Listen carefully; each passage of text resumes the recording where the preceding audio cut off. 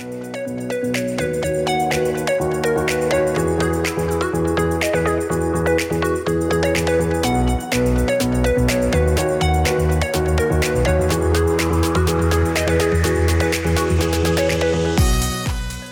everyone and welcome back to Bench Busted, a fantasy football podcast I should say now. Normally it's a fantasy Premier League, but the Premier League's been and gone. We are waiting for the new season, but whilst we do wait for the new season, we are going to be talking about all things Euro 2020, 2021, whatever you want to call it. I'm your host for this week. My name is Jack and I am joined, as always, by Nick. Nick, how are you doing this week? It's the eve of the Euros, Jack, and I am excited. I'm excited for football to return after it's been a week and a half since we last had football. Oh, I'm getting, my skin feels like it's crawling with ants. I'm genuinely so excited to see some subpar football on my television every day, all day for the next sort of 2 weeks. And then obviously some days after that. I can't wait, Jack. I am pumped. The excitement's immeasurable. Yeah, I mean, as you say, it's been just over, or as you say, maybe a week, 2 weeks since the Champions League final, but it has been about 3 weeks since the Premier League finished, and yeah, as you say, it's been a bit, I wouldn't say rough, I don't want to sound like, sort of compare it to us living on the streets as FPL fans and football fans in general, but it has been a bit bland at times, and looking for entertainment on the weekend and stuff to be doing. But yeah, as you say, the Euro 2020 tournament was, of course, delayed from last year due to COVID. It's been rearranged into this summer, and it starts tomorrow. The first game is tomorrow evening, Italy kicking off the tournament against Turkey, and hopefully setting the stage for what should be a very, very good summer of football, hopefully. Oh, yeah, no, you said it. I'm actually... I think it was very obvious in the introduction that I'm pumped about it. It's been too long now since it's actually, do you know what, Jack? It's the longest period of time in my life between two international tournaments because of COVID.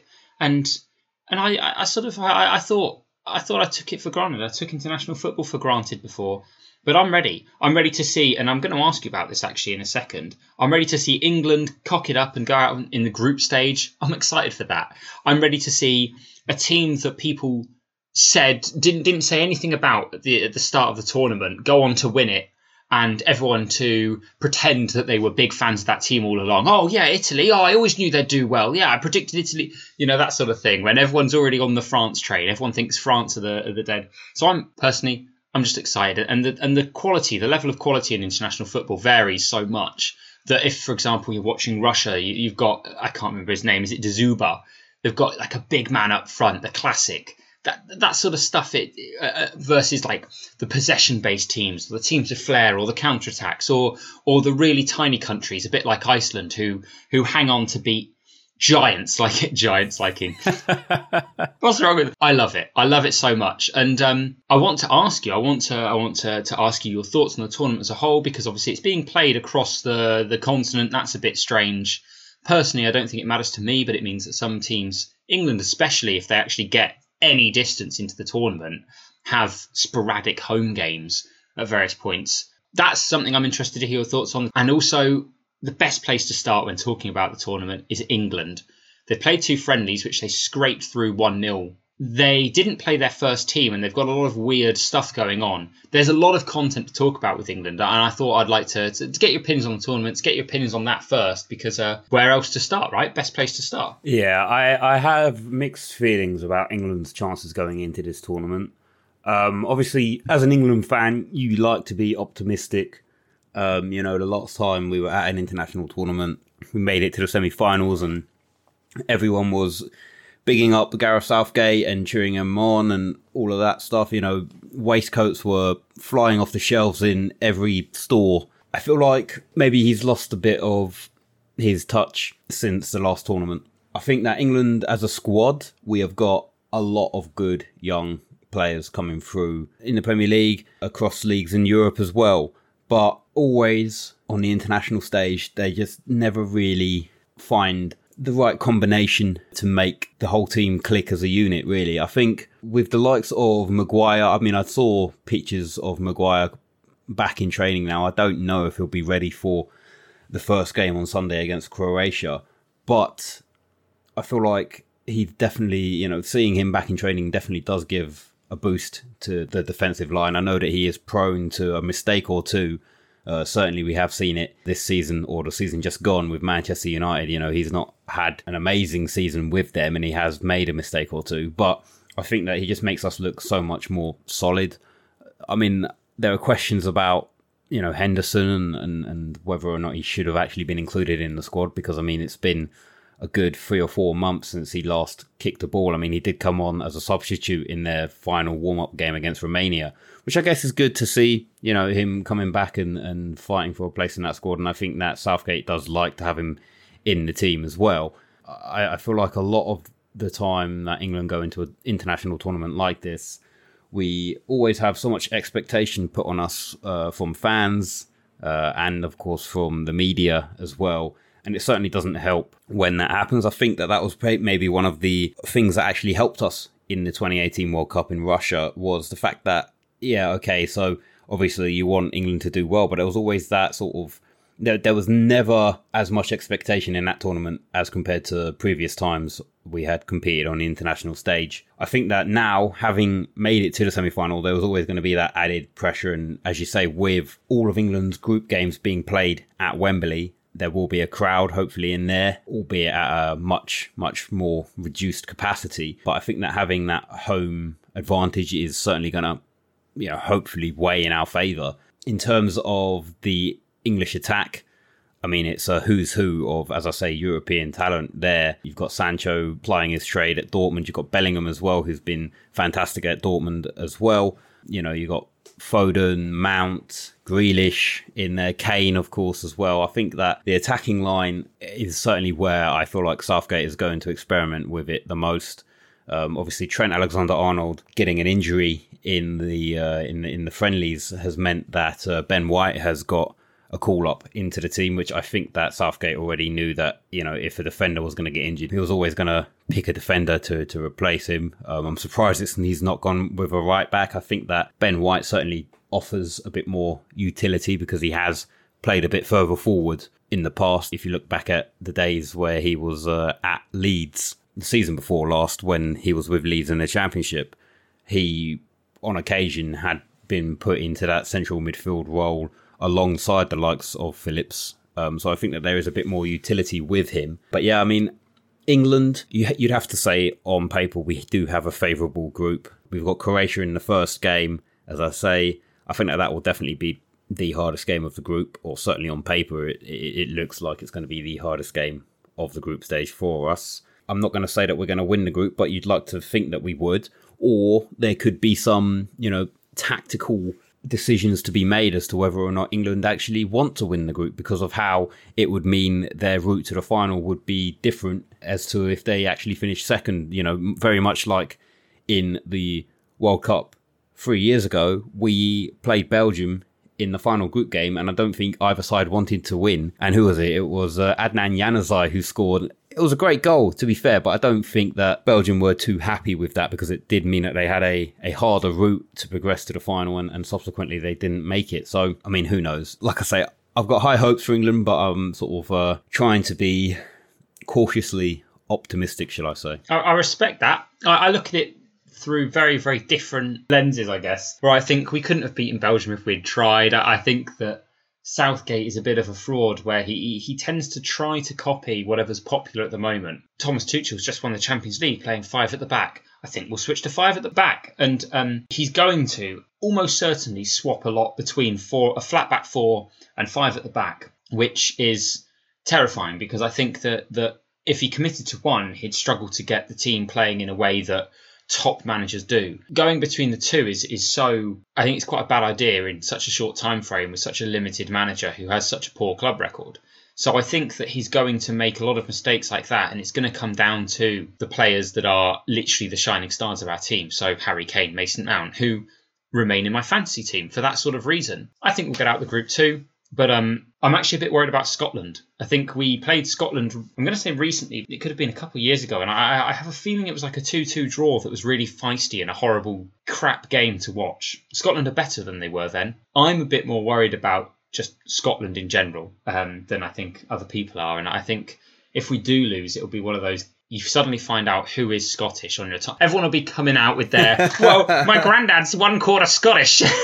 Yeah, my granddad's Scottish. It doesn't mean I am, but that will happen. You'll find out everyone who's Scottish on your Facebook feed, and it'll be a bit of a nightmare for a couple of weeks until we at least sort of go out at the same stage as Scotland. Could be very, very quickly, because as you alluded to, isn't it that if we win our group, we face the team who come third best, possibly from the group of death? Is that right? There's a chance we end up facing someone from the group of death, I think. Yeah, so I think if we win, we will play whoever finishes second in that group. So it could be, as you say, I mean, regardless, you look at that group of death, of course we are referring to Group F with the likes of France, Germany, Portugal and of course Hungary in that group.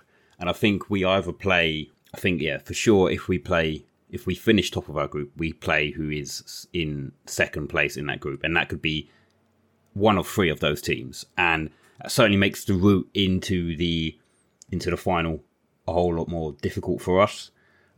If we were to finish second, I think we play whoever finishes second in Spain's group. It could be Spain, could be Sweden, could be Poland. Or it could even be Slovakia, who I think are in that group as well. So I don't really think that the players are going to be too bothered by whoever they have to face. I think that, they know that like I said last time when we were talking about this, every team that's in the tournament, the 24 teams that have qualified, have all done it on their own right. They've not gotten there by mistake, as it were. Even the likes of North Macedonia and Hungary have had to come through qualifying and make it into the tournament. So they are 24 great teams, and I don't think that the opposition is going to phase any of the players in that England squad. Obviously, as I say, there are certainly situations that make it a bit more favourable for us to progress further in the tournament, but I don't think that any of the players are, well, I'm hoping that none of the players are going to be looking at it from that sort of perspective, because I think that they just have to get their heads down and, go out and play some expressive football. I think one thing that I didn't really like about the international friendlies, certainly with England, is, these are the final two games before the tournament. You'd like to think that you would at least play close to, if not your starting 11. I get it, the Chelsea players and the Man City players hadn't joined back up with the squad or perhaps weren't as involved in training. You would have thought that, the likes of Mount, the likes of Foden, Stones as well, if Stones is going to have to play the first game without Maguire, you'd like to have him in the team. I don't know. I think one thing that we should talk about as well, obviously, in terms of the global pandemic and everything that's happening at the moment, Spain have had, I think it's 2 confirmed cases now of COVID in their camp. And I believe it's Busquets who has tested positive. I don't know who the second player is. I also believe that, as a result of that, it's meant that they were unable to play their first team in their final warm-up game before the tournament. So we do have a bit less information, as it were, about that starting Spanish side going into match day 1. I think, they have been training individually, obviously. But it's just, it's just showing us that COVID is still very much a thing and it's a presence in the world. And, it's great that they've got this tournament scheduled to go ahead. And I think that the Spanish game against Sweden, I believe, in game week 1 or match day 1, their first game, is still going to go ahead. It's still scheduled to go ahead. It just means that perhaps the squad might not be up to 100% speed with each other. I think one thing as well, just before we move on, touch on the England side and a player that you and I both love, Phil Foden. He's got himself a new haircut, hasn't he, Nick? Oh, he's got the Gaza haircut. I'm so happy you brought that up. Gaza, of course, known for being a very... known for being a good player. No, he's known for his performance at Italia 90. And that's what we're bringing now. That's what we're going to channel through Foden. And a bunch of middle-aged and old men in the UK are going to live their dreams through this one young... Is he a teenager? No, he's not a teenager. He's 20-something now. Through this one young man who, oh, gosh, it screams amazing if we win, disaster / scapegoat if we lose. And I'm all for that, Jack. I'm absolutely for that. I also, actually, you mentioned Spain have COVID. Do you know who the other team are that have some COVID issues at the moment? It's actually Sweden. And there's a real chance that Sweden and Spain if things go real tits up for them, neither of them end up being able to sort of field teams for that first game, which would be amazing, wouldn't it? I have no idea what would happen there, but I saw Ben Crellin, who never takes a day off, bless him. I saw him saying something about Sweden and Spain on his Twitter. So one to keep an eye on. But I'm still hopeful, and I've still got Ferran Torres in my team. I'm still hopeful and sort of positive that Spain that Spain will play. On that note, I had not heard about the news coming out of Sweden, so I mean that's very interesting to know. I mean, I have to admit I don't currently have any Swedish players. Yeah, for a second there, it sounded like you were like, "Oh, I've got to take out all 3 of my Swedish players." Yeah, I got to completely just tear up my team as it is at the moment because it's just, I love the boys from Sweden, I just got to get rid of them. But no, as I say, I don't currently have any of the lads from Sweden. But I mean, I guess it's I don't want to say it's a good thing, but I guess them two playing against each other means that only one match would potentially be postponed, and hopefully everything is sorted itself out by match day 2. But obviously, that's again just a stark reminder that COVID is still very much a presence, not just in Europe but across the world. And as I say, I mean, the organisers, they've had to delay it a year, and they can't really delay it anymore because of course next year we're meant to be having the Qatari World Cup in 2022. So we'll see how that goes. But yeah, as I say, we'll move on. And you've mentioned some of the players in your team. I know that you have been doing tinkering with your squad, as have I imagine a lot of people. I guess one thing of note that we should mention as well, the first game kicks off at 8 o'clock tomorrow evening between Turkey and Italy. And the interesting thing that's slightly different to FPL, of course, is that we will know the lineup for the Italy side, we will know the lineup for the Turkey side before the deadline, because the lineups get released an hour before the game kicks off and the deadline is at the same time as kickoff. So there are, I imagine that you've got some Italian players in your team still. I certainly do, and I've got maybe 1 or 2 Turkey players in there as well. And it will certainly allow us to, maybe have a final tinker if the player that we thought would be starting isn't going to start. I think the players from Italy that certainly fall into that category that we talked about last week was Federico Chiesa and Domenico Berardi. I think last week you said you might have Chiesa in your team, or he's certainly a player that you're looking at. I don't know if that's still the case, or run me through. What's your players certainly for that opening fixture tomorrow evening? Yeah, no, I didn't actually have any Italian midfielders, but I do now. Okay. The thinking has been basically that I haven't made too many changes looking at it, I think. I've had a bit more of a focus on making sure I target game week 1 and game week 3 because I'm going to Limitless in game week 2. And I've been trying to identify, exactly this, which Italian midfielder, because I think they're all very good options. I want in my team. So I've moved out Kevin De Bruyne because he's injured for the first game. The second game I'll have my chip. The third game might not even be worth. He might be a knockout stages sort of buy. And I've been looking at it. I really like Berardi a lot. I think he's quite good especially in international games, and he makes a very, very strong case for him being played over Chiesa. But I've not gone for either of them, Jack. I know about the deadline news, but I've gone for Barella because I see Mason Mount as the Italian Barella. I see Barella as the Italian Mason Mount. I was really into him a long time ago when Conte was at Chelsea and Conte wanted him and the Chelsea board sort of weren't interested. He's obviously played with Conte this season and won a blinking title. I think he's the sort of player who's going to go a little bit under the radar. He isn't necessarily going to be forward in every attack, but he's going to provide so many good chances for the front 3. And I think he'll probably play all of the minutes as well, whereas Chiesa and Berardi, even if they start, may come off and get substituted for each other.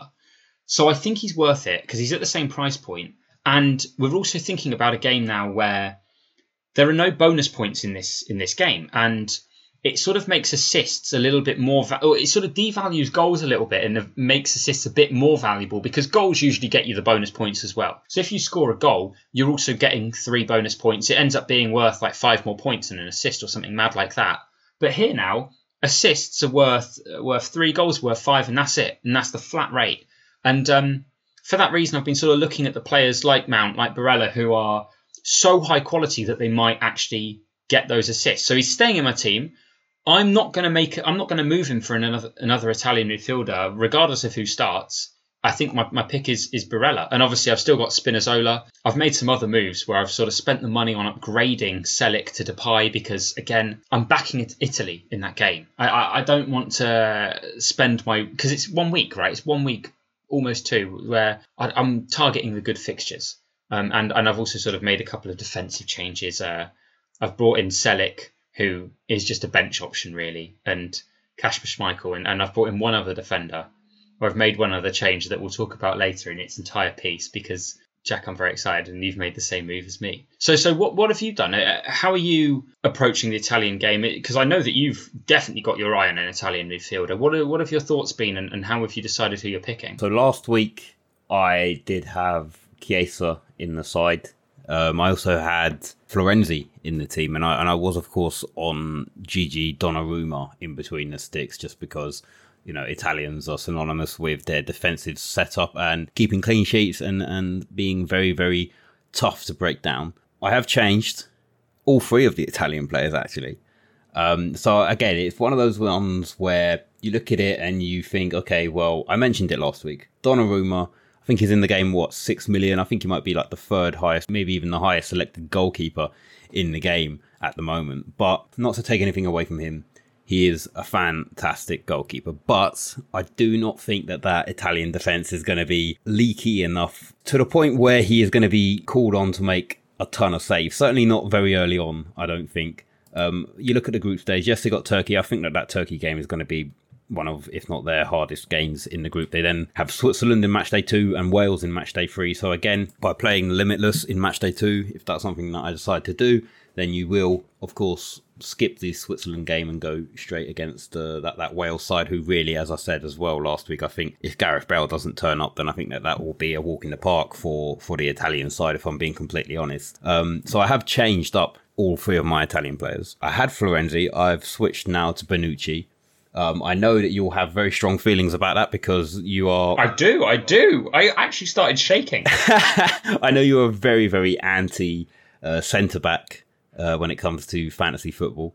I just think that when it comes to being nailed on in that squad, there are some players who I think are nailed in that side. And I think that Bonucci, certainly in that defence, is definitely one of the nailed players. I don't even think the likes of Florenzi and Spinazzola are potentially nailed in that side. I know they are more than likely going to start the games, but I don't know if they're 100% nailed. But I know that Bonucci is 100% nailed. I don't have Donnarumma in goal or in the team anymore. My goalkeeper at the moment is currently Kasper Schmeichel. Again, fantastic player. Denmark are, again, a very solid defensive side. You play the Limitless chip in match day 2 and you avoid the game against Belgium, and then you have him back in match day 3 for the final group stage game against Russia, which again, Denmark could be in a position to qualify second out of the group and try to give it everything in that game. And I mean, as could Russia as well. Maybe he will pull out a fantastic performance in that one and see his side through into the knockout stages. And the midfield option that I've got at the moment, again, someone who I think is very much a nailed option, and that is Lorenzo Insigne. Oh, you have really gone for nailed options. I like that. Well, this is it. I think not only is Insigne pretty much nailed in that side, but he's just, mate, he's playing out of position. He's a midfielder who scores goals. What more can you say? I know he gets forward, or I know he's a forward in that squad, and he absolutely loves scoring a goal, and certainly has showed that in Serie A this season. But I love the guy. What's not to love about him? He's 10% owned. I know he's a bit pricey, 8.5. So yes, there are cheaper options in that Italian midfield. Of course there are. Like we mentioned, Chiesa, Berardi. Barella is a fantastic option who I think again is being overlooked by a lot of people, including myself. He has been in and out of there, but I don't really want to triple up on Italy so early on in the tournament. I think that Italy are going to provide very good options, certainly throughout the knockout stages of the tournament. But yeah, I've gone with Insigne, as I say. I know Immobile is up there and potentially on penalties, but I do think it is between Immobile and Insigne for the penalty taker. I think that Italian side, again, as I say, they've got a favourable group on paper. They could be tested by Turkey, but I just think now Italy, certainly the double up, Italian, I wanted to have at least one Italian defender. And if I didn't know which fullback was going to be starting on either side, I thought, you know what, I'll just go with someone who I think is going to be nailed on in that defensive line. So, yeah, Bonucci and Insigne for me. I do have Shelik still in the side. Obviously, with the Euro 2020 game, you can, as we mentioned last week, you can substitute and make changes to your side from your bench throughout the match day, as it were. So if Shelik, maybe it's Italy win 3-0 and Shelik does nothing and he gets like -1 point, I can always take him out for a defender or a different player from my bench later on in the match day. So I'm not too worried about having him in there. I have set my team up, as I say, to have the players who are playing earlier on in the match day, so that then I can potentially bring on some substitutes and hopefully capitalise on some more favourable fixtures, as it were. I don't know how similar my team is to the one that I talked about last week, because I've been tinkering with it. I have very much been tinkering with it. You'll be surprised to know that I no longer have Kane in my side. Hang on a second. One great point regarding putting players in at the right times, because that's something I was going to bring up as well. It's a very important tactical thing to do, is to have the players who play earlier on. But whoa, who cares? You've got already Kane. You're a mad guy, Jack. What have you done? Why? What is wrong? So I've gone my front attacking three, or my attacking two at the moment, is Lukaku and Depay. The player who is currently on the bench for me is Cristiano Ronaldo. And I mean, the main thinking behind that is, if you look at England's group, as I mentioned earlier, arguably that Croatia game is the hardest game for England. If you just take it, if you look at it on paper, they beat us in the semi-final of the World Cup in 2018. I know that it's, a Croatian side who is very much aging at the moment, but I do still think that they can pose a threat in terms of, shutting us out. And I don't think that it's going to be a free scoring game, certainly not for England. I mean, they lost 1-0 against Belgium, and it was only 1-0, and they did put in a fairly good performance at the back there. So I think as well, on their day, Croatia, as I say, can be a very difficult team to break down. So I'm not hedging my bets on Kane absolutely popping off in that game. And I think that certainly with Ronaldo, he's got the favourable fixture against Hungary. What he also has on his side is that he is playing later on in the week. So he's playing on the final day of match day 1. So it does give me the opportunity to, again, bring him off the bench and turn a average week into a amazing week, because Ronaldo on his day can be absolutely fantastic. And as I say, he's going up against the Hungary side who, I just think that Ronaldo and that Portuguese side in general can do some damage there. So I'm keeping my fingers and my toes crossed for him. There's absolutely no doubt that Kane will potentially come into the side. I mean, you've got your limitless chip, you've got your wild card. You, of course, do get transfers in between the game weeks or in between the match days as well. So you do have a chance to, change your squad during the group stage. You get 2 free transfers per match day. I think, obviously, in between match days, it's very much the same as FPL. You can carry forward 1 transfer towards the next match day. So I think from that point of view, if I look at my team, I could very much, activate the limitless chip in match day 2. Bring Kane in for the game against Scotland. Could be a good game for Harry Kane to score a couple of goals. And then, going into the 3rd match day, I can drop Cristiano Ronaldo if I want to, because, of course, Portugal play against France. And it's a straight downgrade to Harry Kane. It saves me 0.5, and I can potentially use that 0.5 to upgrade somewhere else in my team, or potentially, make a few changes to the team for that final group stage game, because who knows, some teams might already be qualified by the time we get to match day 3, and it might be a potential opportunity for some rotation and some rest for a couple of the sides in the tournament. So I think I'm sort of keeping my options open. And yeah, that's pretty much the reasoning why I've got Ronaldo in there over Kane. Oh my word. I love it. I mean, you can't knock it, right? Ronaldo's Ronaldo, and it's there's no words to describe the sort of impact he has, especially for his national team. Even when he's not on the pitch, he's almost forcing them to score, which is quite, if you remember the final from 5 years ago. So, big move, Jack. I actually love it because Harry Kane is probably one of the favourites for the Golden Boot.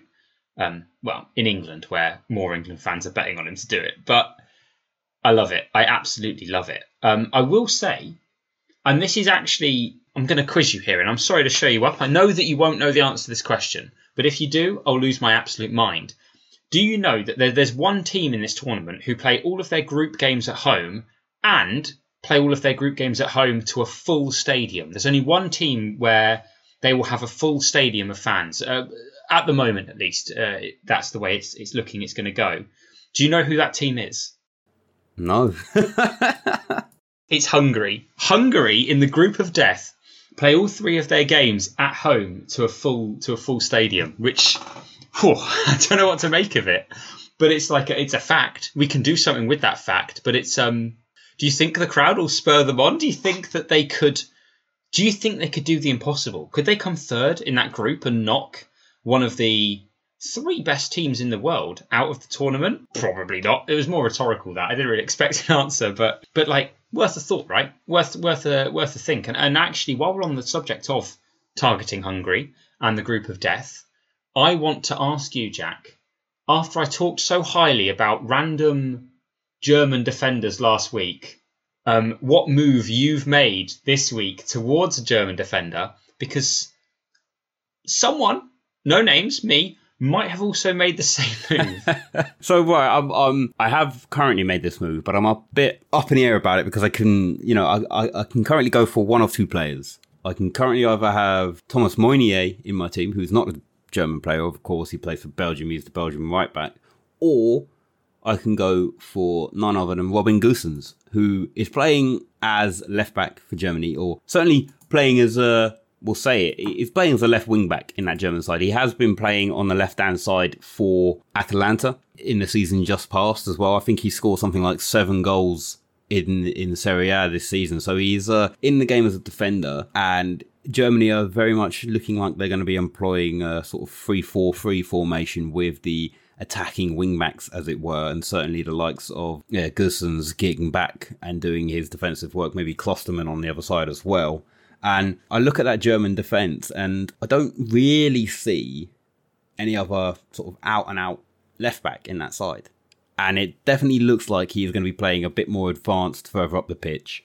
The one thing currently putting me off of him is just the fact that they play France in that first game weekend. Again, France, as you mentioned earlier, one of the favourites for the tournament. And I mean, that's not to say that Germany can't win that game, because I think that if any side can, it's Germany. But I just think that French side might have a bit too much firepower in their back pocket at the moment. So I'm currently on Meunier, but it is an option for sure, because I think that, as you say, Gosens is one of those players that is, again, 1% owned. I mean, he's 5 million, so a lot of the defenders that we talk about are either 4.5 or 5.5. But I just think that, he comes in at that weird price point, 5 million. He looks like he's going to be starting. I mean, he started both of the friendly games over the last week or so, so he could be a very, very good option indeed. The Gosens is loose. The Gosens is loosens, mate. I rate it so much. I had similar thoughts to you, actually. The only option that can replace him is Emre Can, who is actually listed in the game as a defender, strangely enough. So it's happened. But I was watching Germany too, and I was a big Klostermann fan. But he didn't start against Latvia in their recent friendly. They won 7-1 with a bunch of different scorers. Gnabry, who's actually left my team after a very short spell, scored as well, which I liked. But Joshua Kimmich had played on the right instead. And I'm quite worried that they only have, if they play 5 at the back, they only have 2 spots in that sort of holding midfield position, because they're going to go, it will look like a 3-4-3, but it will really be that there's just 2 holding midfielders and then a 3-1 up top, right? No, and a 2-1 up top. A lot of competition up there. A lot of competition in the midfield because they've only got 2 spots. And as a result, Kimmich will push out to the right so that they can play Gundogan and Goretzka in the middle. That's what I think is happening with Germany at the moment. And I'm also sure that they're going to play 5 at the back, because I'm not saying it's top trumps. I'm not saying that it's like this beats this. But historically, one of the best ways to beat a flat back 4, the sort of way that France play, is to play 5 at the back and to have men on, well, the big 3 threats from France, right? Which will be Mbappe, Griezmann, and I almost called him Benteke, which does Benteke a massive disservice because he's a far better player. But Benzema. So I think it's almost certain that they'll play 5 at the back. And as a result, Jack, I'm all in on the Goose too. The Goose is loose. He's in my team. He's on the bench as well for me at the moment because, as I said, I've rearranged it so that everyone who plays early is on the pitch and everyone who is basically Diogo Jota, Goossens and Nago, who, frankly, he only plays as a sub. He's not a particularly great bench option. They're all just sitting there firmly on the bench waiting for the final day. I love it, Jack.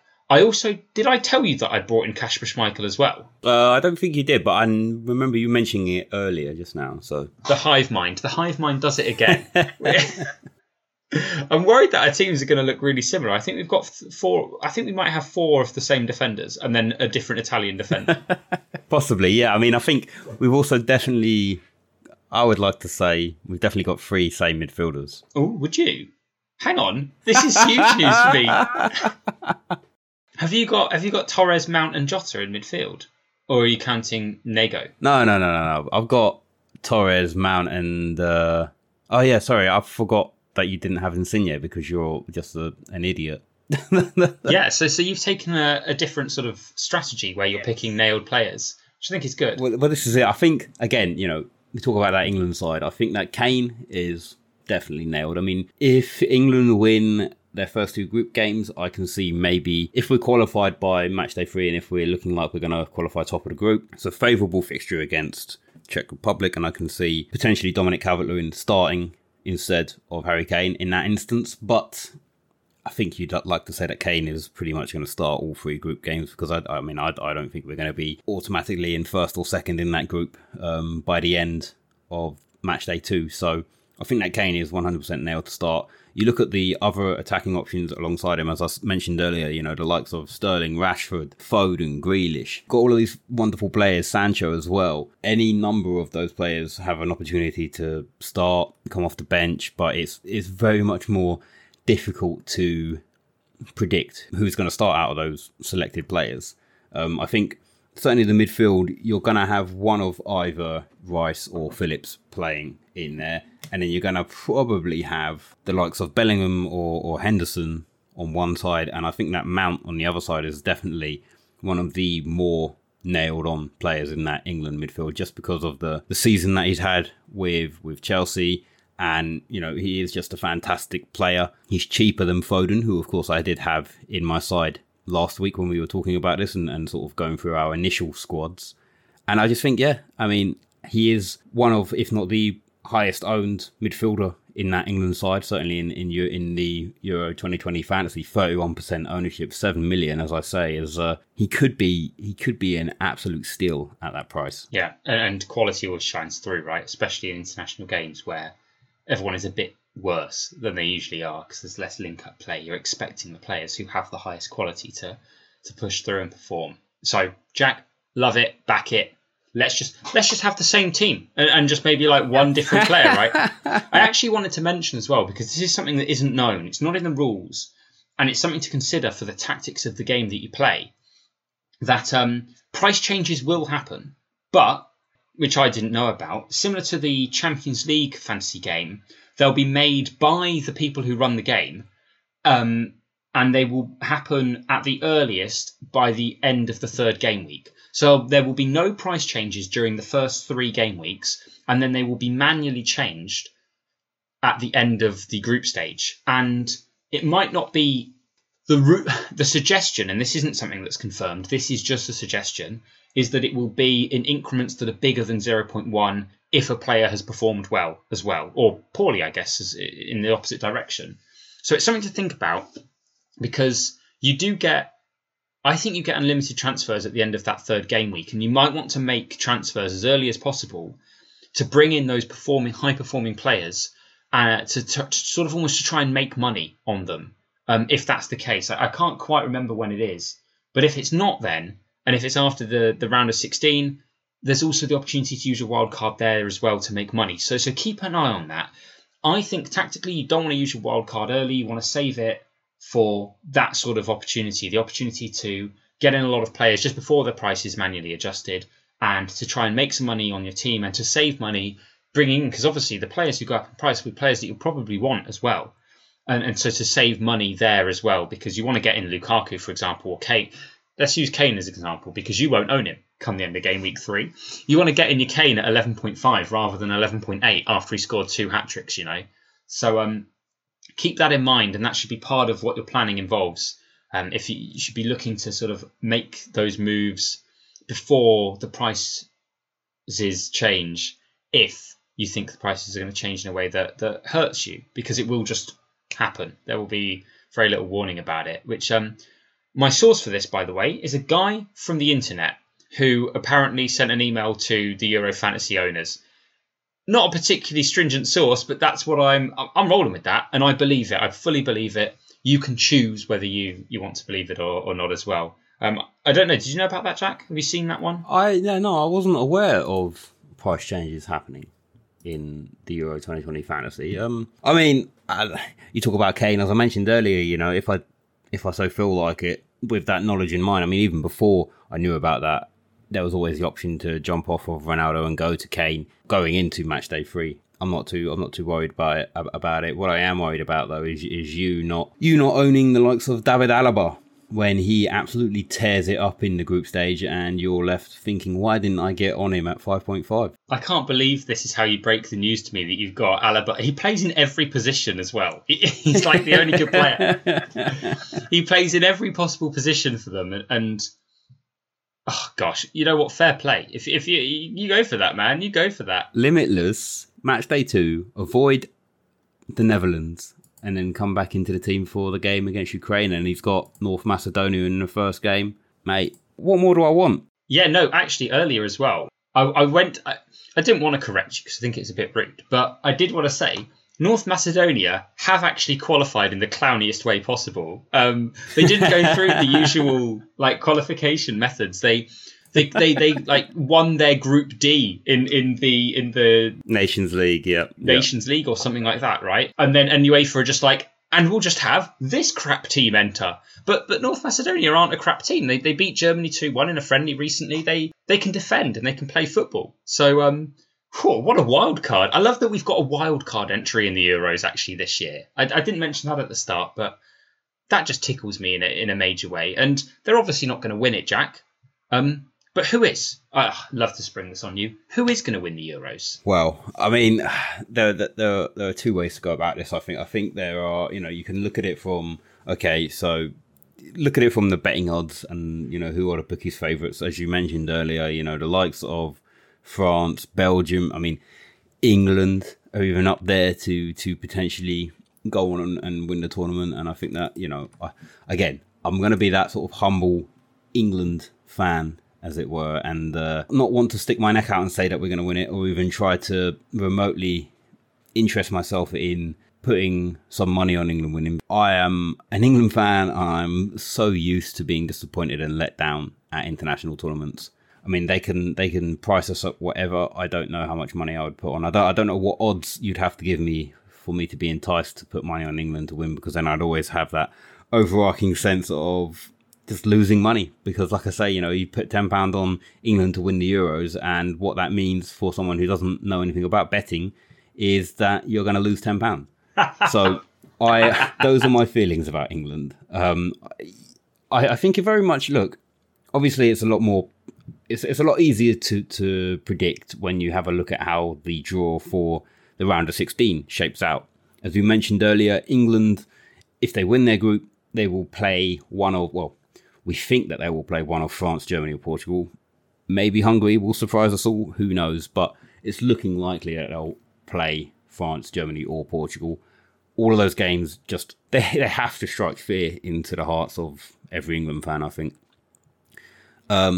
If we finish second, as I mentioned earlier, I think we do go up against whoever finishes second in Group E. So, again, whether that be Poland, Sweden, could it be Spain? Who knows?